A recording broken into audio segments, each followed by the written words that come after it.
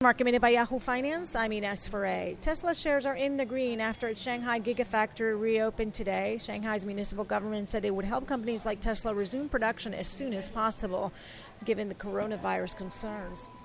Allergan posted better than expected quarterly results. The big driver was demand for Botox and Juvederm products.